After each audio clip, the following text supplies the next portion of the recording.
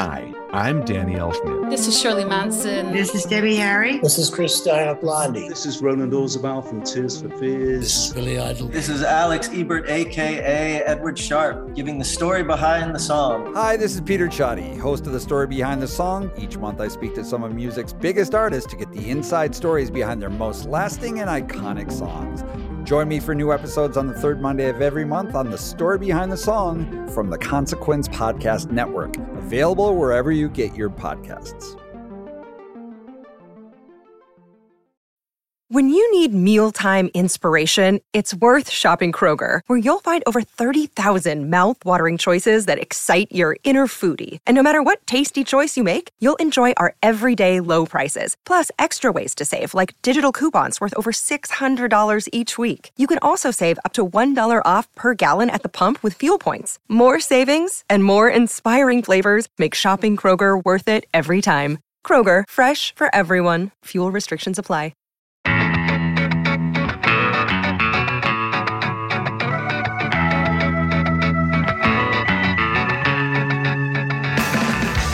In 2020, while most of us were stuck inside our homes, a brand new ska band from New Orleans started uploading really cool black and white music videos.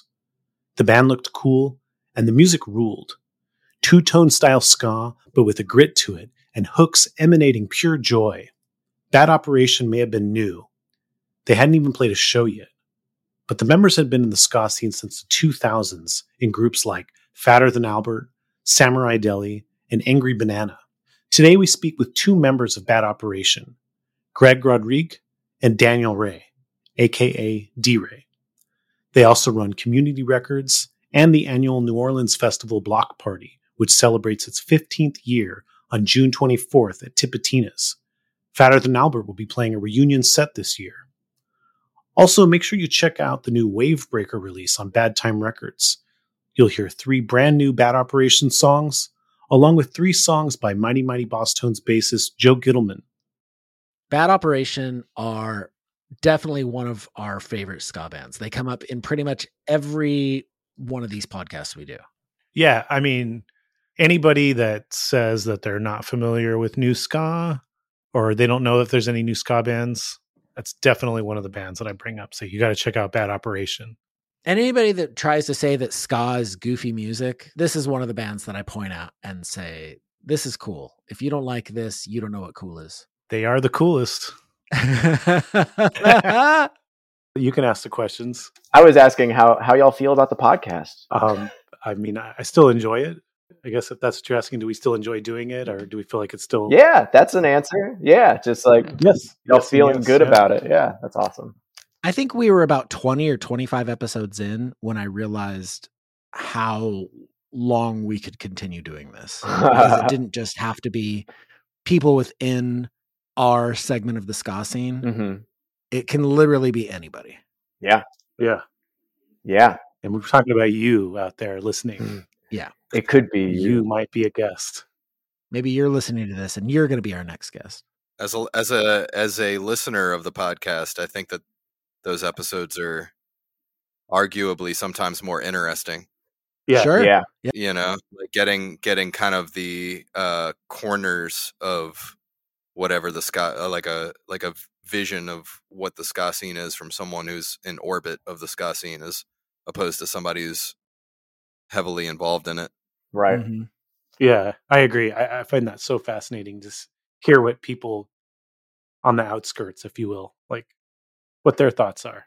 Yeah. I mean, we know that some people just like shit on it, but not everybody has that perspective. They just have like their own unique perspective of this thing happening.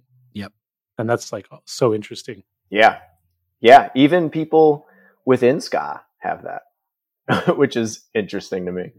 That's a little taste for everybody. Just us hanging out. Just us hanging out. Mm-hmm. Just shooting the stuff. Yeah. I have a Greg specific question I want to start with. Mm. I heard a rumor. I have to verify if this is true. I heard a rumor that at Punk Rock Bowling in Vegas, that you were watching the Skints play, and they played their Cap Down cover of Cousin Cletus, and you rushed the stage, and the you were kicked off the stage? Kicked off is a strong way to put it, but I was the stage manager decided that was not going to be allowed, which I was pretty surprised because I was like, this is fucking punk rock bowling. This is, I don't know, it didn't seem very punk rock to me to kick me off the stage, but whatever. What were you? Were you just going to dance? Yeah, I was just dancing. Oh, okay. I mean, I was going to be mindful of the pedals on the stage. Didn't want to step on anybody's pedals or like really get in the way, but I was going to. Yeah, you're a pro. You know what you're doing up there. You know. Yeah, I was going to dance, enjoy myself. They were playing I was getting hype for the ska punk song. You know what I'm saying? Yeah. Are you a Capdown fan? Yeah. Yeah. We saw the Skints play in Sacramento a few days after Punk Rock Bowling. They opened for the Interrupters and Bedouin Sound Clash. Mm-hmm. And Adam, before the show he says to me, he goes, if they play their Capdown cover, I'm going to go off. People are going to hate me. And they did play it. And then he just kind of politely ran into the crowd till he was kind of close to the stage and he just kind of danced to himself. I saw a video of that show that you're talking about. There were so many people there. Oh yeah. So many people. Packed. Yeah. So I had to like just weave my way between people, like whatever the path of least resistance was, to get up towards the front so I could like shout along and dance. And I felt my elbow connect with somebody's beer, and I felt the moisture from that and kind of the disgust from people as I went by. And I was like, whatever. Look, you were living your best life. You did what you came there to do. Here's the thing: is people were just kind of bopping along like the whole show. Like even during the interrupters, and it was jammed in there. So I don't really blame people. And it's an older audience. Mm-hmm. A lot of people had brought their kids. It was their kids' first show. And I wasn't trying to ruin anybody's night, but also I had to represent for Capdown. Yeah, I got to have a good time. Yeah. The Skints came so far. Like, man. Sure. Like who knows how long it'll be before you see that band again. And when they're coming back here, like, yeah. Exactly. You guys were on the same bill, right? At Punk Rock Bowling? Correct. Yeah. It was Agrolites and yeah, Roy Ellis with the Agrolites. Yeah, that's right. Bedouin Sound Clash, the Skints, Robert Stokes band, and I'm gonna probably pronounce the band's name wrong, but Amalgamated. I'm sorry. Yeah, that's right. Yeah. Good job. So I think that was the whole bill. What a lineup! I mean, I was actually tempted to come down just because Punk Rock Bowling is kind of off my radar of something that's really, I've never been to Punk Rock Bowling, never really felt tempted to go, but I saw that lineup. I was like, God. Yeah, whoever curated that particular show did a good job for my personal taste. Now Bad Operation is touring a little bit and playing shows. I guess even playing shows is sort of still relatively new. Yeah. What's this been like to become a live outfit for the first time? For the first time. I mean, it's been great. Like it's been definitely some growing pains trying to figure out where that fits in, you know, and with all of our lives and what we want to do, what we can do. But at the base of it, it's been joyful. It's been so much fun to play the shows that we've played. And honestly, the energy from the people at the shows is like just so uplifting. And yeah, it's been a trip. Honestly, it's been really fun. I'm happy that we're getting to do so much, and I can't wait to do more. Because the band has such an unusual story in that you released your record during the pandemic. You know, your first show happened in March 2020, so it didn't happen. You developed an audience. You developed a following during the pandemic. Your record sold well. Your social media, you get good engagements. You don't really know if people are going to show up to the shows. You don't know if people are going to be excited. You know, you think they probably will just because people are digging the record, but you don't really know for sure. It's an odd experience to have to go through. It is so incredible that when we started the band, we've said this before, we were going to play one show and see what happened. And now this band is kind of like living a dream that we have had for our whole lives. Mm-hmm. Yeah. Like straight up, you know? And it's kind of it's a trip every moment, every show, every everything.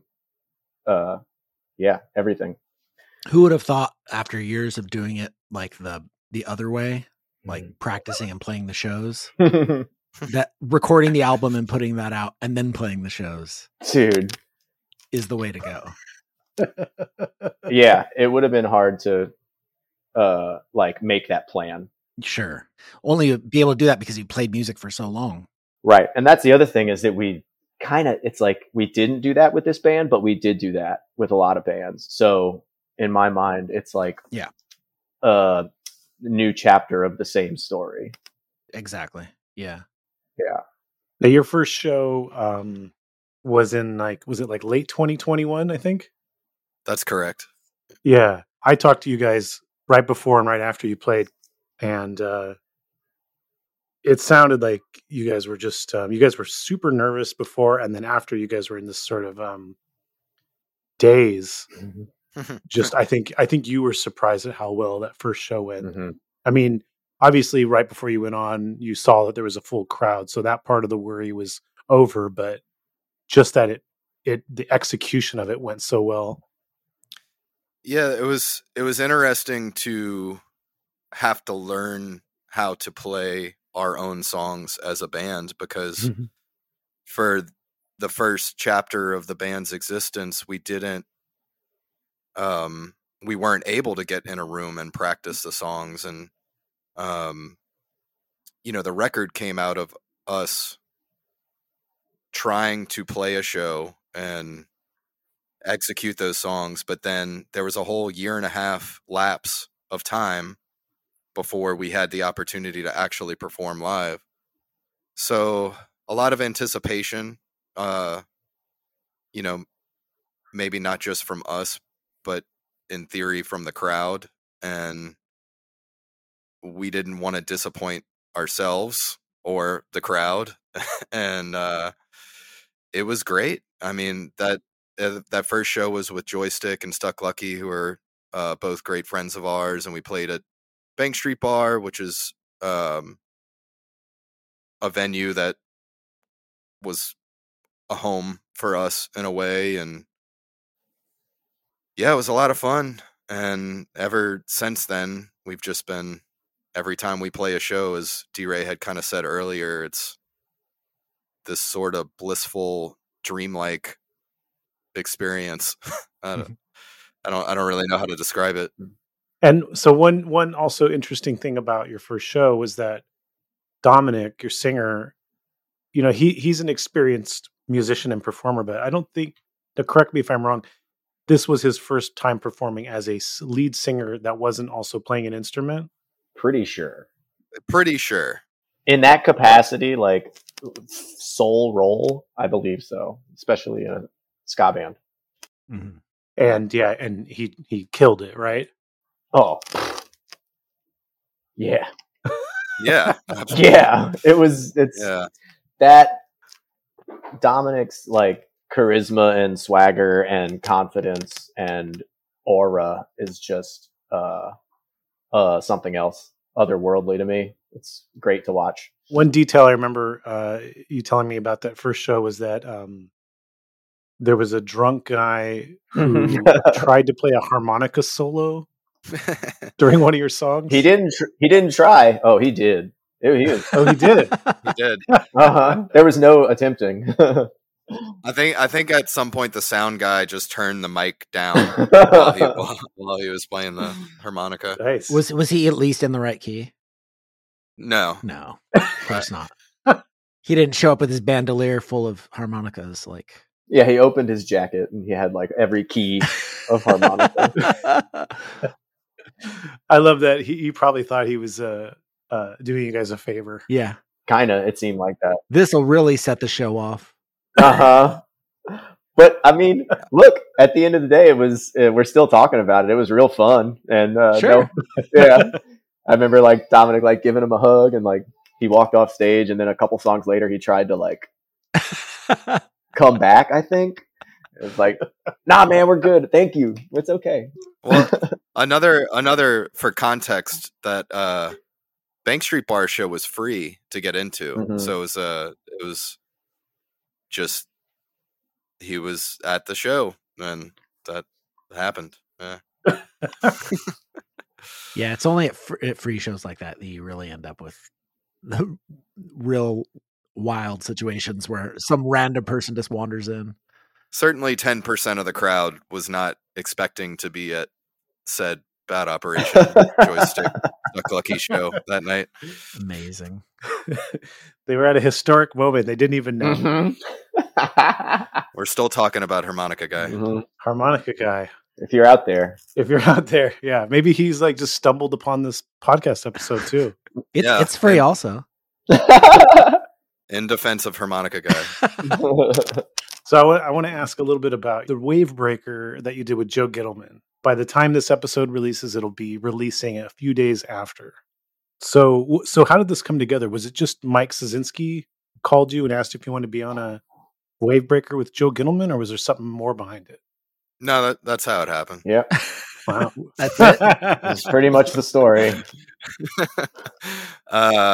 It has been in the works for a good while. I think Mike Szynski texted me about this idea probably June of 2022, if I had to guess. Yeah, I think it was probably a whole year ago at least. And I think at least in the immediate answer was yes.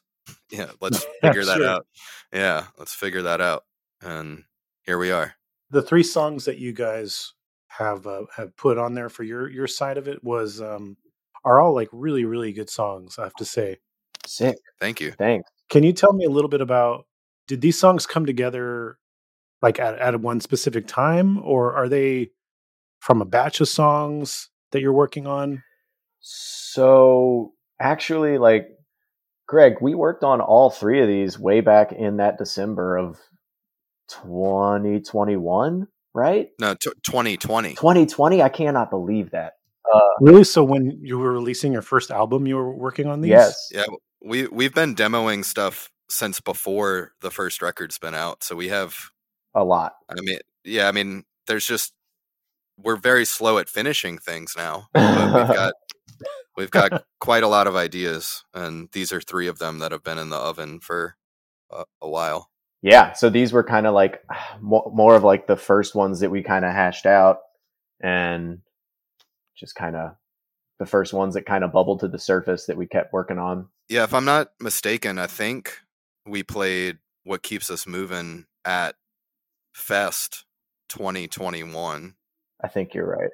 And then Grandma's Car and Stay Inside, we only started playing live in the last 4 or 5 months. Saturn Bar, right? At that December show, maybe? Okay, so December 2022 was the first time we played the other 2 songs live. Yeah. So I feel like it seems like this record happened so quickly and out of nowhere, but as far as on my end, like it rolling out, but we've been marinating on these songs and newer songs for a minute, which is great. Again, we're talking about the plan, like I'm eager to write new music, and we are, but it's nice to be able to take our time and marinate on them and let things happen the way that they're going to happen. And steady, still have other new demos that we're working on and putting in the bank so that we can come to those later. And a little bit of it too was, I think when Mike first hit us up about a Wave Breaker thing, at that time, I don't know what other Wave Breakers were out, but the initial idea was just like, just each one song. And I don't think it was too long after that I was like, well, can we do 2 or 3? Because I think when they did the Mike Park Catbite split, I was like, that LP thing, like let's do a few more songs. And Mike immediately was like, yeah, like let's do more than just a song. And so that did motivate us to try to finish 3 as opposed to just doing 1. Mm-hmm. Yeah, I definitely like the way it feels more when the Wave Breaker feels like almost like a split EP instead of a split single. Totally. Same. Yeah. I like the length of LP 12-inch versus a 7-inch. Like, it just feels more complete. Yeah, definitely. There's a quote from Dominic from, I think it's your first Brooklyn Vegan interview back in 2020, where he says that ska's joyous retaliation. And I was thinking about that quote because I feel like the vibe of these three songs really is in that quote. That sort of like, these songs are so joyful, but they have like reference. I feel like they're referencing the darkness, the choice to seek joy. Mm-hmm. I'm curious your perspective on that. Yeah, I've been thinking about that a lot. This, all of the traumatic shit that is we traverse in this world, to be able to, specifically talking about music and going to shows, to be able to go to those places and experience music and dance and sing and shake this energy that we hold in our bodies from all of the things that this world tosses at us. This joyous retaliation, this choosing to, I'm going to have fun regardless, and I'm going to joy despite, Mm-hmm. It's not always possible, but I think it has definitely helped me stay mentally healthy, to allow yourself to just enjoy being alive and not let, I guess, the bastards get you down, as they say. Mm-hmm. Yeah, and I think to kind of riff on what D-Ray and Dominic had said, for me personally, the band is supposed to be fun. I mean, we spent, D-Ray and I, all of us, Dominic, Brian, Rob, we all spent a lot of years kind of grinding it out and trying to make something with music and trying to have it go somewhere, like a means to an end. And this, for us, this band and the music that we make, it's meant to be experienced for ourselves and for others in the present moment. And it's can feel and sound like party music, but it's not party music without a mindfulness and an awareness. And I'm not saying we're always going to get that 100% right, but it's the band for me feels like an active choice to succumb to joy and to allow the music to be simple and to allow it to be without a ton of orchestration, honestly. I mean, these Bagel Rooks, like, anyone can play Bagel Rooks. I mean, I don't know. Maybe I'm being a bit facetious or something, but the songs have an intentional simplicity to them, and that is supposed to speak to, hopefully, the joy that it can create, not just for us, but for others. Right.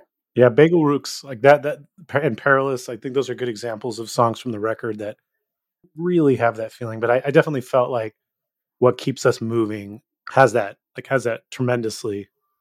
Like, that song just starts up and it just fills you with joy. Well, and I can't speak, I feel like my interpretation of what Dominic's lyrics are on that song is what we're talking about. Yeah. Is that joy, There's an interesting sample at the end of that song. I can't quite place it. What is the sample at the end of that song? I don't know. I figured you would know. Pretty sure it's from a podcast, In Defense of Harmonica Guy. So the sample is from the Office Hours Live, which is Tim Heidecker's podcast, and the guest on that episode was you, author of In Defense of Ska. Yeah. It's me asking him if him and his panel of hosts what they think of ska, and Tim Heidecker says, "I don't care for it. I don't care for it," and we all laughed. And I mean, there's a certain sincerity to the way that he said, "I don't care for it." That so good. Honestly, I love it. Yeah, when I watched that interview the first time, I was like, "That's gold." It's sound clip for like the person who mines a lot of the sound clips. Sometimes there's a thing that I'm watching that just like, that's it. It grabs me. It's like a tiny little few seconds, but I can tell. I'm like, that is hilarious. That can stand on its own and be. Also, during that interview, I suggested to him that he check out Bad Operation. I heard that. Oh yeah. Yeah. So I don't know if he has. I almost took that sound clip because he's like, wait, what are they called? What are they called? Yeah. That would have been a good sound clip too. Yeah. I know, right? For the next record. Yeah.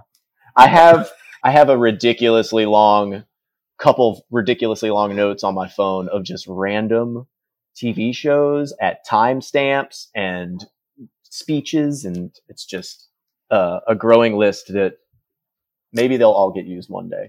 You guys pick good samples. I have to say, like, many a band chooses to put samples on their record, and not many of them are very good. Yeah, the ones on the Bad Op record are great. Thanks. Let's just break them down really quick. The first one is the Impossibles thing, but before we dive into all of them, which I really want to do, I will say, with the Impossibles and the Blue Meanies, both of those have come up on your podcast, which just blew my mind. So crazy. Yeah. Well, it's because it's fun to ask. Like, have you guys heard of Bad Operation? Yeah. Did you guys know about this? Yeah. Yeah. Okay, so Adam, start the breakdown of the samples. Okay, so we've got the Bad Operation. We've got the Bad Operation, the Impossibles one, which Rory came to our show kind of because of that. Amazing. Their son's first show. Oh wow, that's really fun. So wait, how did you? So you used the beginning of it, right? The little squeal, right? But then who's actually? It's just Dominic kind of almost screaming, "Hi, we're Bad Operation from New Orleans." Yeah. Yeah. I mean, it's so dead on. It sounds exactly like the Impossible. Yeah. It's also funny because it's just that squeal, and if you know the record, you know it. But otherwise, like, I mean, it's just such a like specific pitch. Yes. Well, it's also the first song on the on the anthology, so it's like, okay, well that has to open the record. Right, yeah. Right. Such a great callback, like way to open a record. Yeah. Then there's the Ghost Town sample. This is like with it pitching down, like it's like it's a record slowing down. Did you guys just do that in a computer or? Yeah, that was digital. Yeah. Okay, then there's the Billy Spunk. Great. Yeah, that off the mail order is fun sample. So now a little side thing about this sample is that I think that this clip, Greg, if I'm not mistaken, sparked curiosity from you about back in the day about Billy Spunk's relationship with New Orleans and whether or not he lived in New Orleans at some point. Well, I didn't know. I had heard that at least some of Full Throttle was written in New Orleans, and he's got The Devil Came to the Ninth Ward, that track on Full Throttle. So all of that was really kind of mysterious to me and interesting, and Blue Meanies were the main influence for Fatter Than Albert as far as our stylistic approach to ska. And so that's just the same sample that's on the mail order comp. Yeah. Correct. Yeah. It's funny because the first time I heard it, his voice sounds like Mike's voice. Huh. Like it sounds like Mike Park calling himself. Oh yeah. Well, he kind of says it kind of slow, like Mike Park, like yeah. Yeah. And I haven't heard Billy's voice outside of the In Defense of Ska podcast and his performance on records all that much, so I wouldn't know the difference. Yeah, I've always thought of Billy's voice as being a little bit higher, Mike's voice being a little bit lower, but that's just me. I could see that. Are there other samples that I'm forgetting? There's the Sublime sample. What did you sample from Sublime? The Smoke Two Joints, Reefers. Oh, right. Yeah, that's in Brain. Sample of a sample. Yep. There's Jackie Me Too before. Oh yeah. Kind of Together. which the name of that song is a homage to Totally Together, a Jackie Me Too song. Yeah. I actually had that Jackie Me Too song come on shuffle one day, and was like, "Whoa!" This like thought Bad Operation was coming on. It throws me for a loop. Yeah, and then I was like, "Oh shit!" Mm-hmm. So that was a cool one. Is that all of them? I think that might be all of them from the first record. I think so. Yeah. That's a tasteful amount of samples. None from 80s movies. So, well, I mean, certainly for the first record, so much of they're all ska references, right? Mm-hmm. Like, I mean, the motivation of starting Bad Operation as a band was kind of a rekindling or just a recognition within ourselves of our love for said ska music, and making that record, it made sense to put all these kind of, I could imagine myself putting the CDs like in my car, hearing those samples and having that excitement translate all the way back into, okay, we're writing this music. We're making this really fun ska music. Like, what is that about for us or for me, or maybe for other people who might enjoy it, Mm-hmm. And then there's also the sample of the voicemail message from Greg, right? Oh, in the middle of Brain? Yeah. Oh yeah. So that was just a recorded thing we did over the song. Yeah. Oh, so was that not an actual voicemail message? No. Mm-hmm. I didn't even know it sounded like a voicemail until you said that.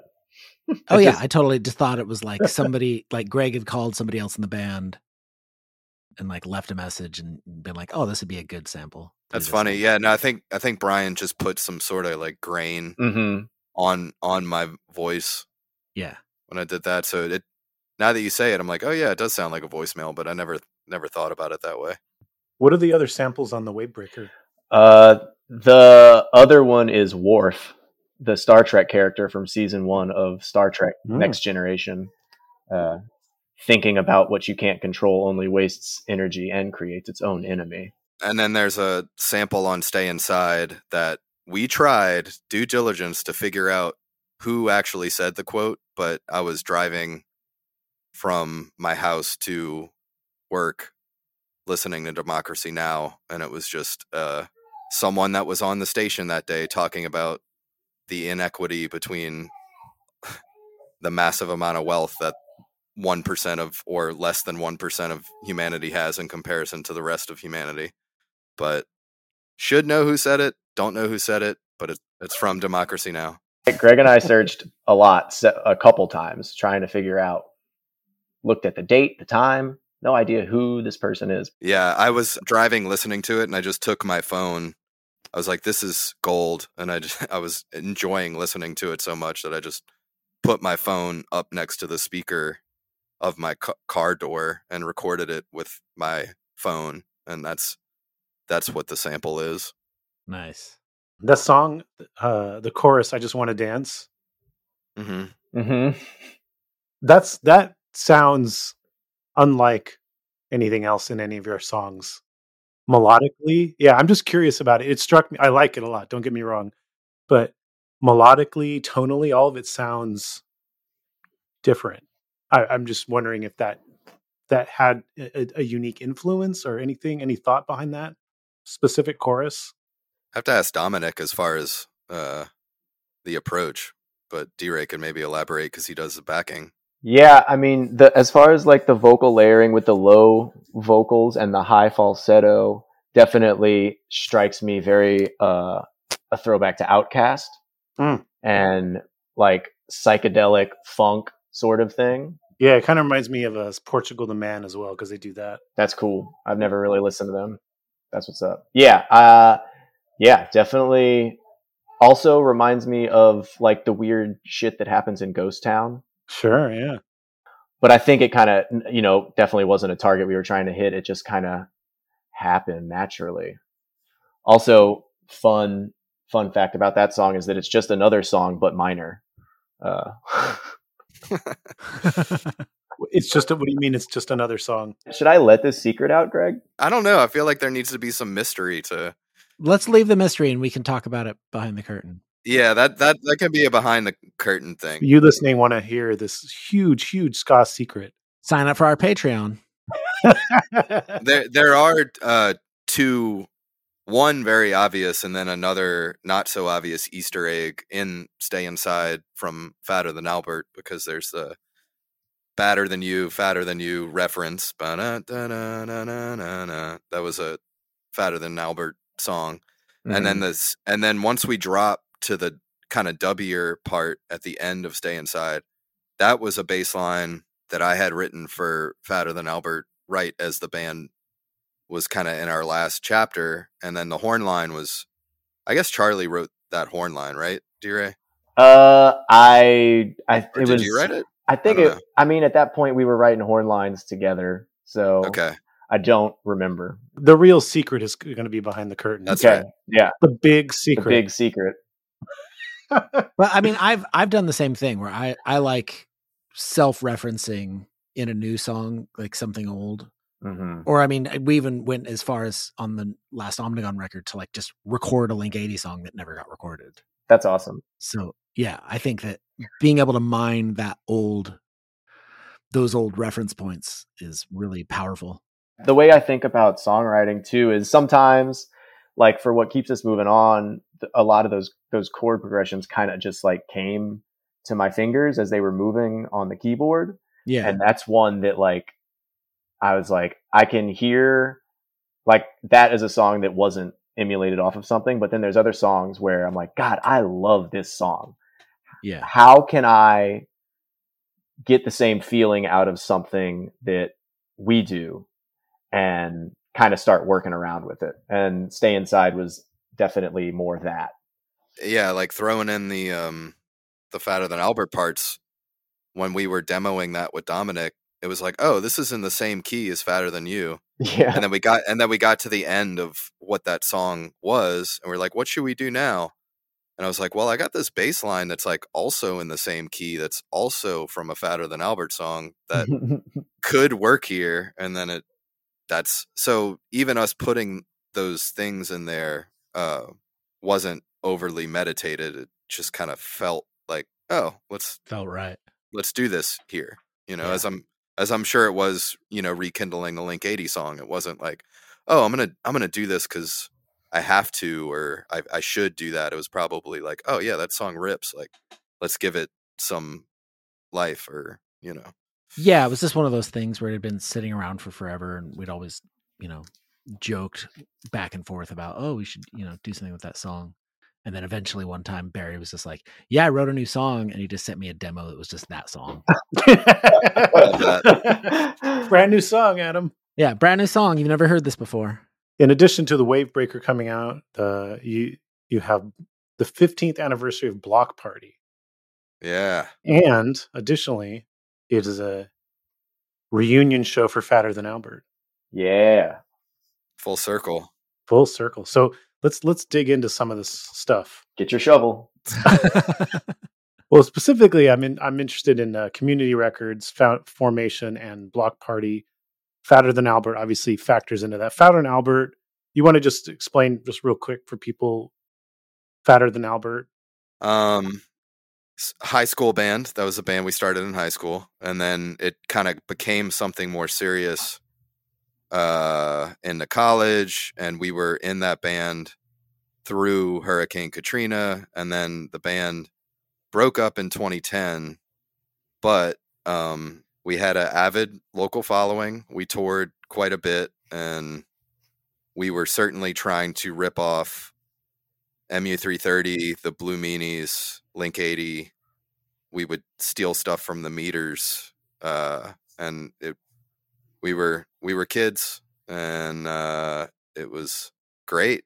But yeah, that band basically broke up in 2010. You were one of the founding members, right? Correct. Yeah. And so D-Ray was not in the band at the beginning, but when did D-Ray join the band? 2006. 2006. Yeah. Yeah. And the band started when, like 2003? Yeah, end of 2003. Okay. Yeah, I was in another band across the lake, Samurai Deli, doing our own thing, and eventually the two bands started playing a lot of shows together, touring together. So yeah, similar story with that band. And then they poached you. Which was funny because they poached our trumpet player first. Oh, nice. Wow. Well, but also Charlie was playing in Samurai Deli for a little while. So we poached him back. That's right. It was very much a like shared ska collective at that point, I guess. In the post-Katrina years, when the band's really starting to get serious and building a scene locally, you start connecting with other ska punk bands regionally. So there's this kind of like larger ska punk scene happening. It's mostly in the East Coast and South, right? Yeah, I think most of the bands we connected with were in the Northeast. There was Stuck Lucky in Tennessee. There's We Are the Union in Michigan. Safety in Florida. And then there was A Billion Ernies that was in California. Flaming Tsunamis, that's another one, right? Oh, yeah. Also, side note about the sound clips, shout out to Andy Tabar for teaching us how to mine and properly use sound clips. I would like to drop that in there. The singer of the Flaming Tsunamis was an architect of sound clipping in the Tsunamis. Oh, yeah? What's your favorite Flaming Tsunami sound clip that they used? Oh. That was it. No, I'm kidding. I mean, this is hopefully not going to be a long story, but he did a lot of sound clips of our friend Mitch Doobie at the final TFT show, or one of the last TFT shows, Mitchell Doobie benefit show. And those are some of my favorite because it highlighted a very close friend of us, somebody who really fought for an inclusive, super safe, dope punk scene. So that's my favorite. Nice. Yeah. This leads into the story of Community Records. Because of this scene, because of all these bands, because of what was happening, you were hoping that Asian Man Records would kind of take an interest and start signing your band and also these other bands. And you went to Asian Man Records. I think it was around one of the Asian Man Records shows, right? Yeah, so it was summer of 2007 was when Okay. Yeah, that was between my junior and senior year of college. And you interned at Asian Man Records for a few weeks? Yeah, I think I was there for 5 or 6 weeks, something like that. Oh, okay. Yeah. What was it like interning at Asian Man Records? Great. I mean, I learned a ton. It was enlightening in terms of, I had grown up, or I was 20 at the time. And as like a late teen, just idolizing these albums, I'm holding an MU330 CD in my hand, just being like, oh my God, like, how can anyone write such a perfect record? and not only one perfect record, but like a multitude of just all this incredible music. And then, I'm seeing this record label symbol on the back of the CD, and all of my favorite records have this same Asian Man Records symbol. And it just represented this like DIY ingenuity and creativity, and it was ska, just like all of that together was this like sort of beacon for me. And, here we are in 2007 as Fatter Than Albert, like touring, and we're meeting with some of the bands you just mentioned, Flaming Tsunamis, Stuck Lucky, Public Access, We Are the Union. In my naive head, I'm like, okay, like Asian Man Records is known for ska, and in 2007 they weren't putting out a ton of ska music. I was like, I'm gonna go show Mike these bands, like I'm gonna get out there, and because a lot of those bands hadn't toured out there, and touring was the way to get your music in front of people at the time. I mean, streaming was basically on Pure Volume and MySpace, and and maybe some other things that I'm forgetting. But regardless, I'm like, okay, I got this opportunity to go do an internship, and and really to just put it short, interning with Mike was like, oh, well, I'm just going to do this myself, and not myself because D-Ray and I teamed up really quickly thereafter. But the idea that I could tell that Mike just didn't really want it, he wasn't into the screamy sort of ska punk stuff that we were doing. That just he wasn't feeling it. And that was totally fine. That is kind of something that connects all the bands that we mentioned, like this sort of mid-2000s ska punk scene. Is it's heavier. There's like screaming elements, a little bit of mathy, proggy stuff in there. Yeah. Mm-hmm. Yeah. So all you guys kind of were doing a different version of that type of ska, really. Yeah. The different sense of it, but it had a sound, if you will. Yeah, it was definitely heavier, like ska metal, ska progressive, ska punk. It was just a little bit, some sort of aggressive tinge in some direction. Yeah. Yeah, and then another I guess obvious influence and all of that was RX Bandits. Like that band was another beacon of, oh God, like you can do this. Like that, and we all strive to be that good, but none of us were that good. And the Battle Begun and Resignation blew all of our minds. Yeah, like those records hit while we were 14, 15.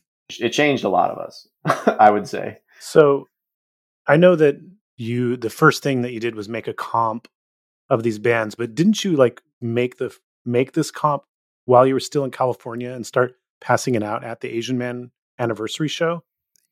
In a way, yes. So it's not the official comp you released, but you made a comp. Correct. Yeah. I was, out there interning, and they had the 11-year show, and I think it was Lawrence Arms and maybe Shinobu played the parking lot of the Oakland A's stadium, and I was even halfway through the internship, I could tell oh, okay, my band's not getting signed to Asian Man Records. That's fine.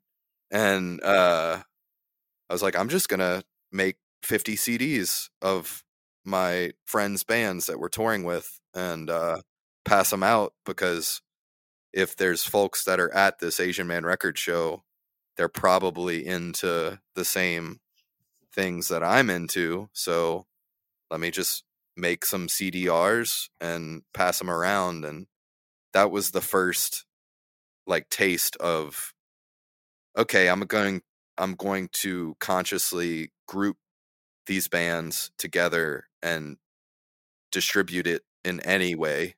And I think that after that internship, 3 or 4 months later, I was working on a website for what became Community Records and starting to really think about teaming up with D-Ray and in terms of creating the label. So it wasn't Community yet. What did you call? Did you put anything labeled on the CD when you handed it out? I think it was a ska core mixtape or something like that.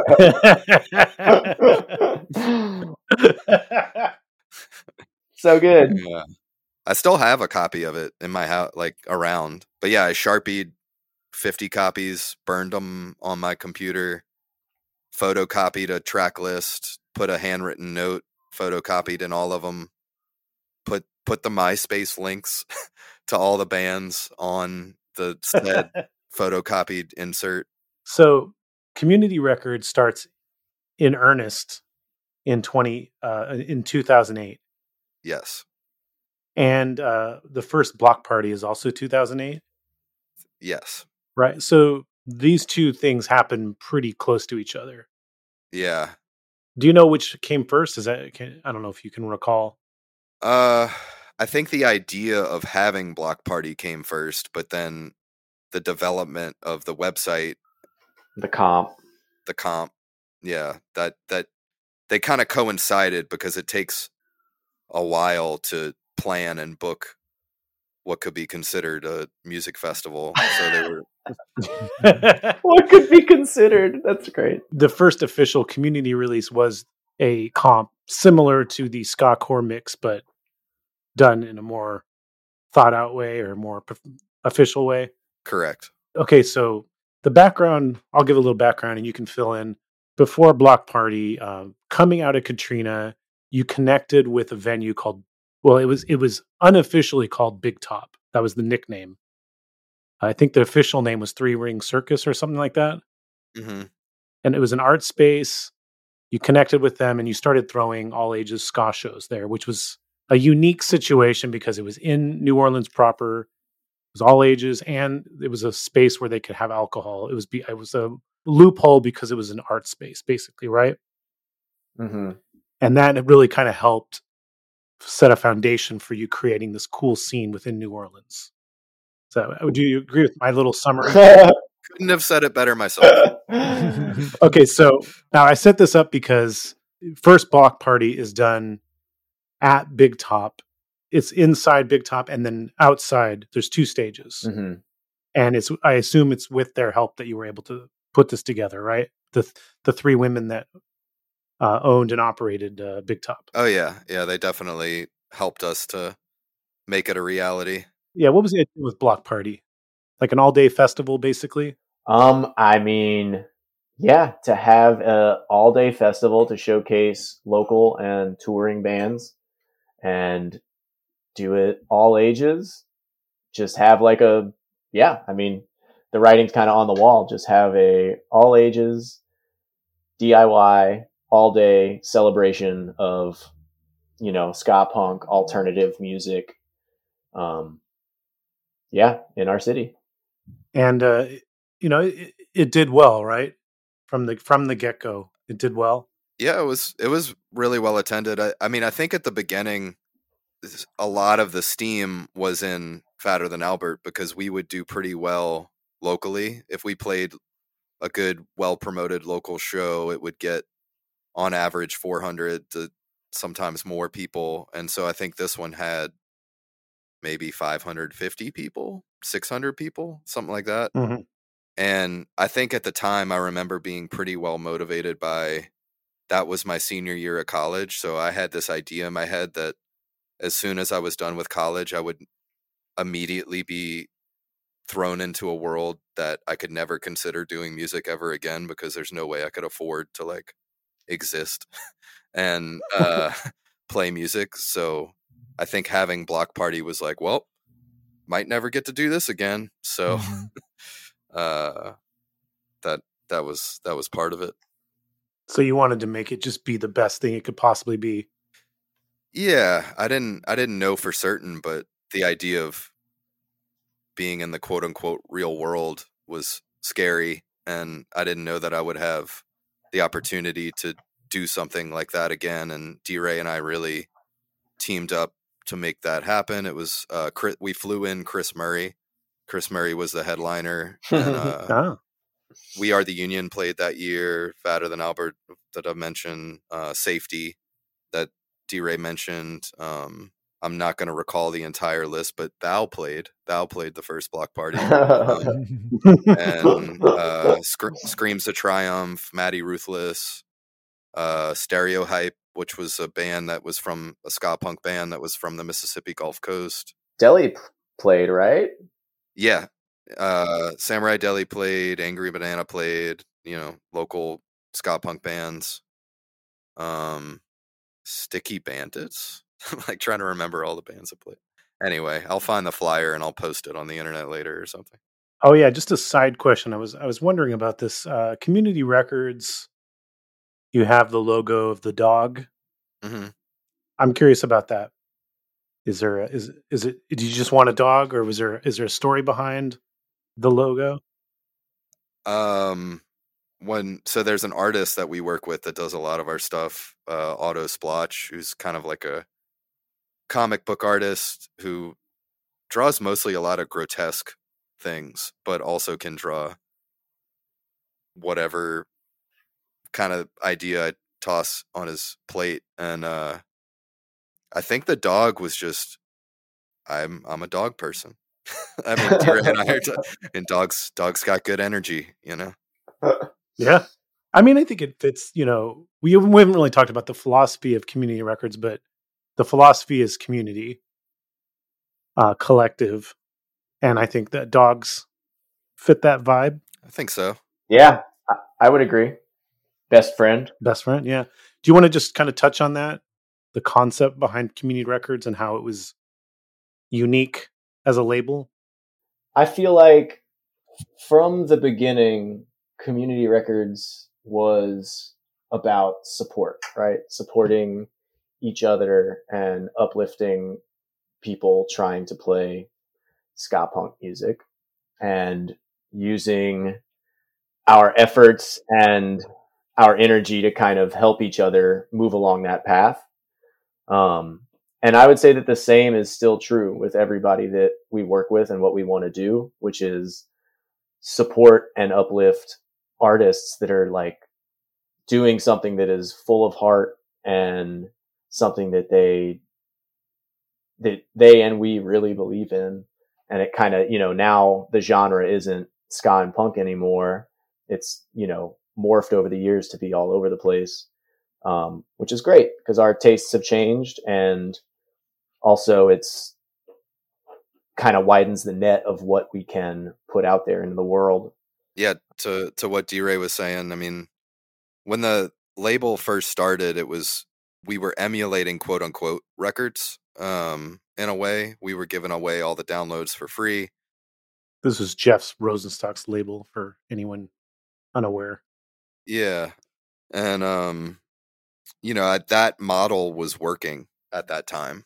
So much music was downloaded to be put on an iPod, and that made so much sense. And we were touring a lot, and we had this idea. It was like, oh, well, if people just heard our records, the tours would go better. And so Community Records really started as a website and more as we would do these download days where we would put up 10 records that people could download for free. Sometimes it would be back catalog from bands, sometimes it'd be new stuff, whatever. And, we got into, like, when we first started in 2008, vinyl was not what it is today in terms of it's even, in people deciding that they would want to buy it. It was still kind of in this gray area where CDs were still kind of popular. And so we didn't really intend on starting a record label per se. Yeah. It kind of just became one, and communityrecords.org, the idea being, oh, just go download it for free. And then it sort of, there seemed like there was a need or a demand in some way, shape, or form from the bands for us to help them create vinyl and distribute via mail order and sort of emulate Asia Man Records and other labels that we admired. And yeah, that's a long-winded version of that. My first question is, how many releases do you think you've put out over the years? Ballpark. We're at 111, Greg? 111. Wow. Well, I'm yeah. No, that's right. Yeah, it's 111. Yeah. And that is like digital cassette, vinyl, CDs. Some of those things have only been cassettes. Some of them have been all of those things, but yeah, releases 111. So what are your biggest, best-selling, most downloaded, whatever, records that you've put out over the years? Oh, Bad Operation. It is. Like, yeah. No, I mean, being a little tongue in cheek, but the Bad Op record is done well. And then we put out a record for Thou that did really well. Donovan Wolfington, Cattywampus, Hikes. Oh yeah, Football, etc. Nova One has done very well for us. Yeah. Back in the day with downloads, the Flaming Tsunamis and that first We Are the Union record got downloaded a lot. What type of numbers are we talking about for downloads? Oh, I have no idea. I was looking at it recently because I was sending Aaron like download day information. So I was going on the archive.org looking at old Community Records snapshots, and I saw some of the numbers, and I just remember that those were at the top. But I really Greg, do you have a ballpark? Because I don't even want to make a incorrect guess. I honestly can't recall. Thousands. Thousands. Thousands. Yeah. The kind of diversity or the differences of some of these releases to me seem super stark. Like I was thinking, like just as a for instance, like Stuck Lucky and Slingshot Dakota. There's two bands right there. Mm-hmm. To me, it doesn't seem like there's any overlap at all with audience or scene. Is there overlap with some of the stuff, or like the early ska stuff and the later stuff that's from these sort of indie prog math worlds? I think it's primarily connected through friendship, because even Yeah. bring up Slingshot Dakota, and they played Mitch's benefit show with Flaming Tsunamis. Yeah. Mitchell Doobie was a big fan of both of those bands. Interesting. Okay.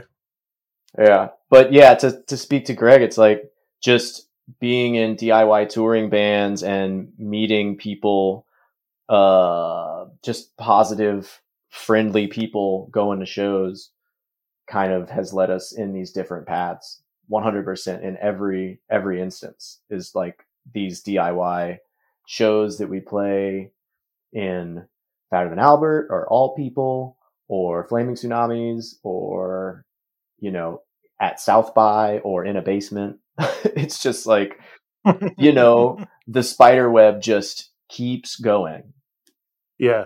All People was the band you guys did for a number of years after Fatter Than Albert. Mm-hmm. Yeah. And so as with All People, were you playing with a lot of the bands that ended up on Community Records? Yes. Yeah, that was, I feel like the amount of touring that All People did, and then even trying, I'm trying to think about the best way to explain this. So in the DIY touring circuit, it's not just, okay, I'm going to go out on tour. It's also, I have to be, as a local band, a support system for those other touring bands that come through New Orleans. And so much of the Community Records roster got developed off of not just All People touring, but also we would be a local band that would try to support touring acts that were coming through town. And that really informed a lot of what ended up on the label for even to this day. I mean, Nova One, prime example, met Roz through all of that. Mm-hmm. And Hey Cafe is a coffee shop that I think you're co-founder, Greg, and D-Ray you work at. Yes. And it has been a music venue. Oh man. That you used for these touring acts that you were supporting coming through New Orleans. Yeah. Yeah. When did Hey Cafe start? And I don't know if when it started was also the time you started doing shows, or if that's a different date. No, it started in 2009. And then I think we started trying to do shows about 6 months into having the space. And when we first started doing shows there, the Big Top was still active. So the Big Top was kind of our main venue up until 2013. We would do shows at Hey Cafe, but it was kind of that's like plan B.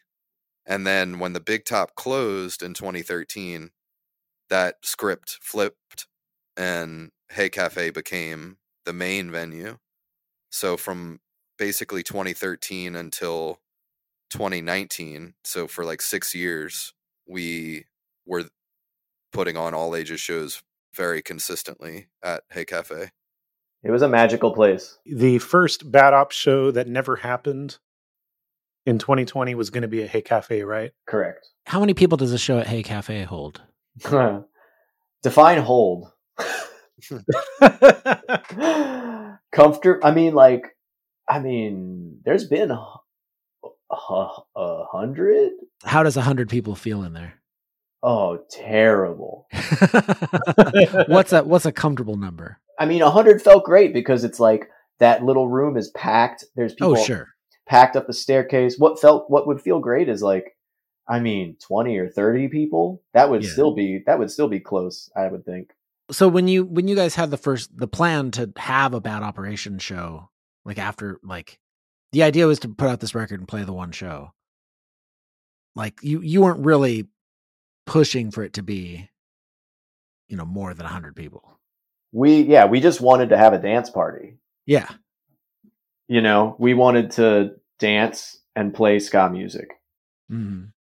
And yeah, Hay was like the stomping ground. It felt like home. It was home. Yeah.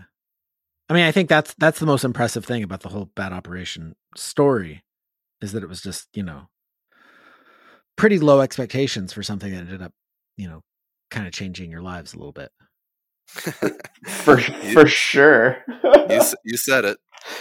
And we still try to, like, that is still, I think, it's still the number one thing in our minds and hearts, is like, that's what we wanted to do, and that's what we're doing, and we'll keep doing it until it doesn't make sense. But like, we're still writing music that makes us so happy, and like, yeah, so it's working out great. Hell yeah. I want to get into one little detail about Bad Operation lore, the formation of the band. Mm-hmm. Before there was ever a Bad Operation, Greg, I believe you had the idea of starting a all ska cover band, mm-hmm. and it was going to be called Sellout, right? Yeah. Hell yeah. Okay. And so Sellout never rehearsed, but you came up with a set list, right? Well, we had a playlist. Can you tell us some of the songs that were on this playlist? Oh yeah. The Chinkies, Suicide Machines, Mighty Mighty Bosstones, let me try to Dance Hall Crashers, the Hippos, and I haven't listened to the playlist in a while. There was probably at least one Less Than Jake or two Less Than Jake songs on there. Sure, MU330 was on there, if I didn't already say that. There's probably a Sublime song or two. Or two. What? Yeah. All right. There was 3 Sublime songs. I'll admit it. So I think the impetus of like that concept was, a lot of the, I don't know. We just wanted to have the energy of everyone dancing, everyone enjoying themselves, feeling good, and it made more sense to, well, why don't we just like cover a lot of this really great, fun stuff, as opposed to like the idea of starting a band. Like, why would we do that? No one needs to start a band. Like, they've already written all the good ska music. Like, we don't need to write new ska music. We'll just cover the old stuff. What were you thinking in your vision at that time? Were you going to play with other like ska punk bands, or were you going to play different kinds of venues or different kinds of shows? Well, let me at least say this: the idea was very half baked. You've taken it so far. Yeah. You made a playlist, so it was definitely baked. Yeah. It was. I would say a little over half baked. Well, okay. So part of it was, given it never got to a practice, it never got to learning any of these songs, it never got to booking a show. It was, I sent the playlist to Brian and Rob, who are in the Rooks, and D-Ray and I were already talking about this concept. So I was like, okay, well, we're all down. Like, we can do this. But that was 2018, mm-hmm. And it never, or maybe even 2017. I don't know. I think it was 2018 that the idea came up. But then what that developed into was in 2019, summer of 2019. The Rooks had a practice with D-Ray where it was like, let's just write a ska record with the Rooks. And in that practice, we wrote the music for Perilous and Bagel Rooks in that one practice. Mm-hmm. And there was, there was woes on Bagel Rooks, but there was no lyrics. And, that, like, the next step there was that the last show that ever happened at Hey Cafe was the show with Matt Embry on September 28th. And Dominic Minix had his set, and then it was all people, and then Matt Embry. And the energy at Matt Embry show was like, oh, this is a ska show.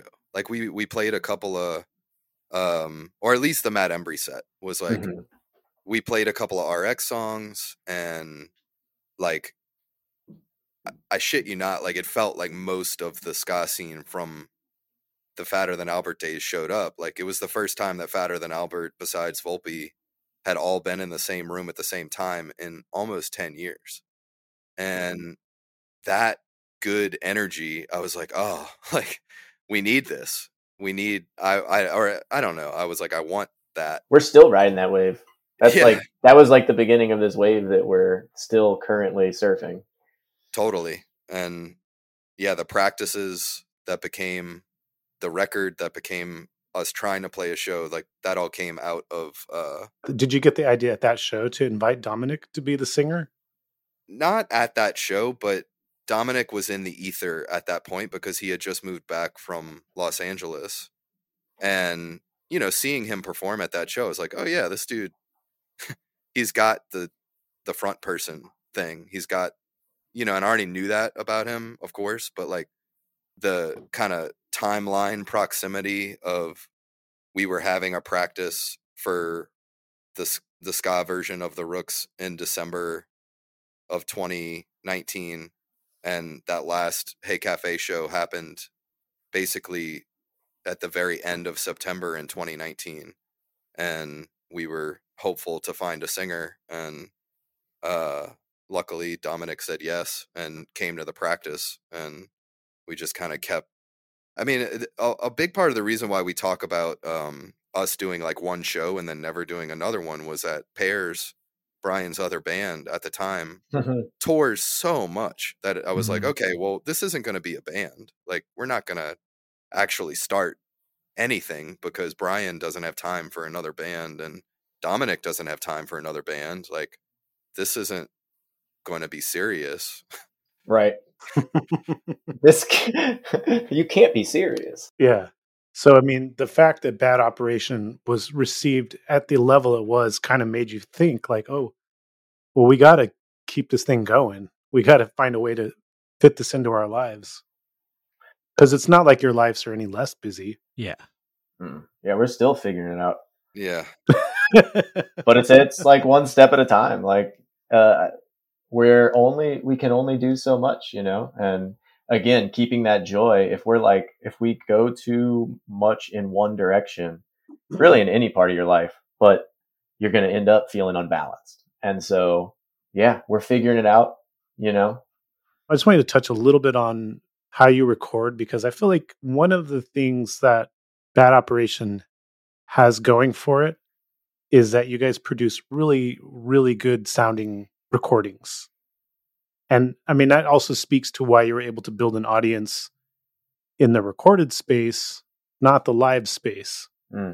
And I think that this touches on a topic I think that's important to the history of ska. In that is that particularly in the 90s, recordings weren't really viewed as an essential part of the process of the band. They were sort of, and even I think even you guys sort of had a similar attitude in the 2000s. It was like, you know, let's put out records to support our touring. The live show was so important that it was like the recording was almost viewed as a way to fuel that live experience. But I feel like the way you've approached your LP and your Wavebreaker recordings has been not with that approach in mind. It's about, let's create really good recordings that stand on their own, whether or not somebody comes and sees us live or not. Well, thank you. Yeah, that is so kind. Thank you. And it's also a lot of props to Brian. Like, Brian has engineered all of our stuff and in practice spaces. Like, the first record was recorded. Brian's a genius. Brian's amazing. Like, it should not go understated how what a beautiful mind Brian has for guitar, engineering, hearing pitches, helping with harmonies. Like, he's just musical to the max. But we recorded in like Rob's basement practice space. And then we moved to another practice space and pieced some of the first record together there. And then we were in 2 other practice spaces piecing the record together in a different part of town. And throughout all of that, it sounds so coherent and like it was at a studio, you know? Mm-hmm.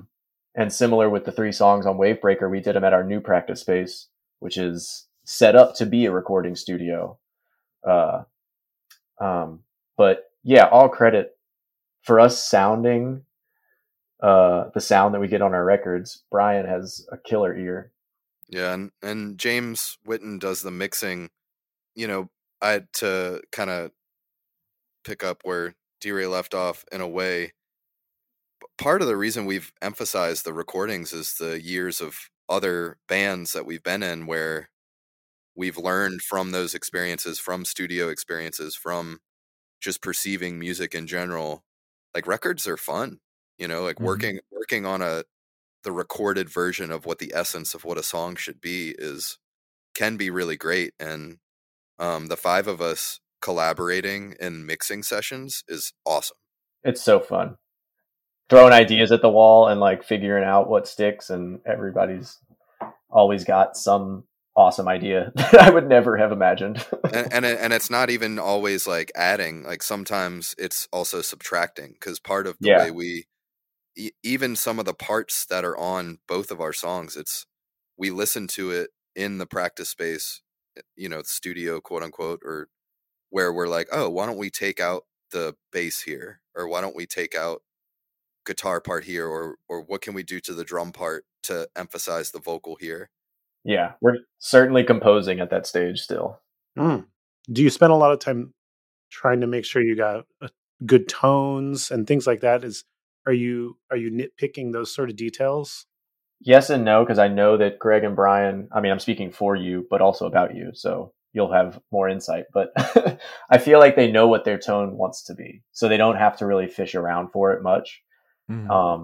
Similarly with my organ, but I set it where I am, but then I know Brian throws some extra magic on it where he thinks it should sit too. So, but no, there's not a lot of like, let's try these 20 plugins, see what this can do, et cetera, et cetera. But yeah, there's a certain amount of experience at this point. Sure. Yeah. We know where we want our tone to be. And it's kind of like if it ain't broke, don't fix it sort of thing. I mean, that kind of speaks to the simplicity that Greg was talking about earlier. There's also a simplicity in tone. Mm-hmm. Yeah, you know what the sound of the band should be, and kind of sticking to that. Absolutely. Totally. There's, there was never meant to be any distorted guitar in this band. Yeah. It's overdriven, but it's not crushing. Yeah. But I think I'm speaking for Brian a little bit, but I always felt like he kind of had that destruction by definition. Like that's what he was going for in his ska guitar sound. Maybe I'm wrong, but that's what it sounds like to me, where, that's that tone. Yeah, I could hear that. Yeah. So there will never be a Bad Operation song that's got the straight up punk sounds. If it is, it's a wild card. I'll never say never, but it might. I could definitely see us being like, let's just write a 30-second, just thrashy thing and just let that be it. But, who knows? But probably not. Yeah. Yeah, we'll see where the band goes. But the whole idea was the show, right? And when at least the songs that I contributed to the band, I was like, okay, well, you have to be able to dance to it, because I wanted that's the whole idea. And I wanted to see I wanted myself to feel like I wanted to dance, and I wanted the crowd to feel like they could dance, and I didn't want that energy to stop. And part of the whole idea of, okay, well, we are a ska band is kind of like, okay, well, you're going to be able to dance to the first song and the last song and every song in between. And so if it doesn't groove, then I don't think it's, at least right now, it's not a Bad Operation song, or in my head. Sure. Yeah, totally. Yeah, I mean, there's something to be said about this is what the band sounds like, Mhm. and having those kind of limitations. Oh, absolutely. Yeah. All right, but hopefully we'll be hearing a 30-second thrash song Hell on yeah. the record. Who knows? Anything is possible. Yeah. That's right.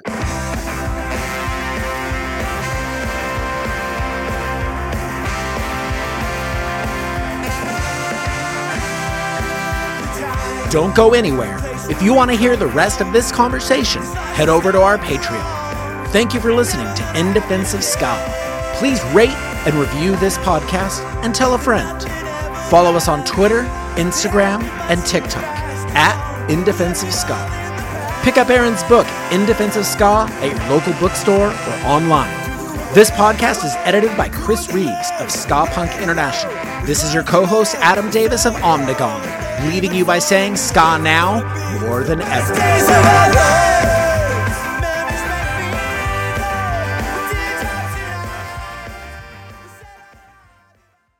You know how to book flights and hotels. All you're missing is a tool to plan the travel experiences you'll have once you arrive. That's why you need Viator. Book guided tours, excursions, and more in one place. There are over 300,000 travel experiences to choose from, so you can find something for everyone. And Viator offers free cancellation and 24/7 customer support for worry-free travel. Download the Viator app now and use code Viator10 for 10% off your first booking in the app. Find travel experiences for you. Do more with Viator.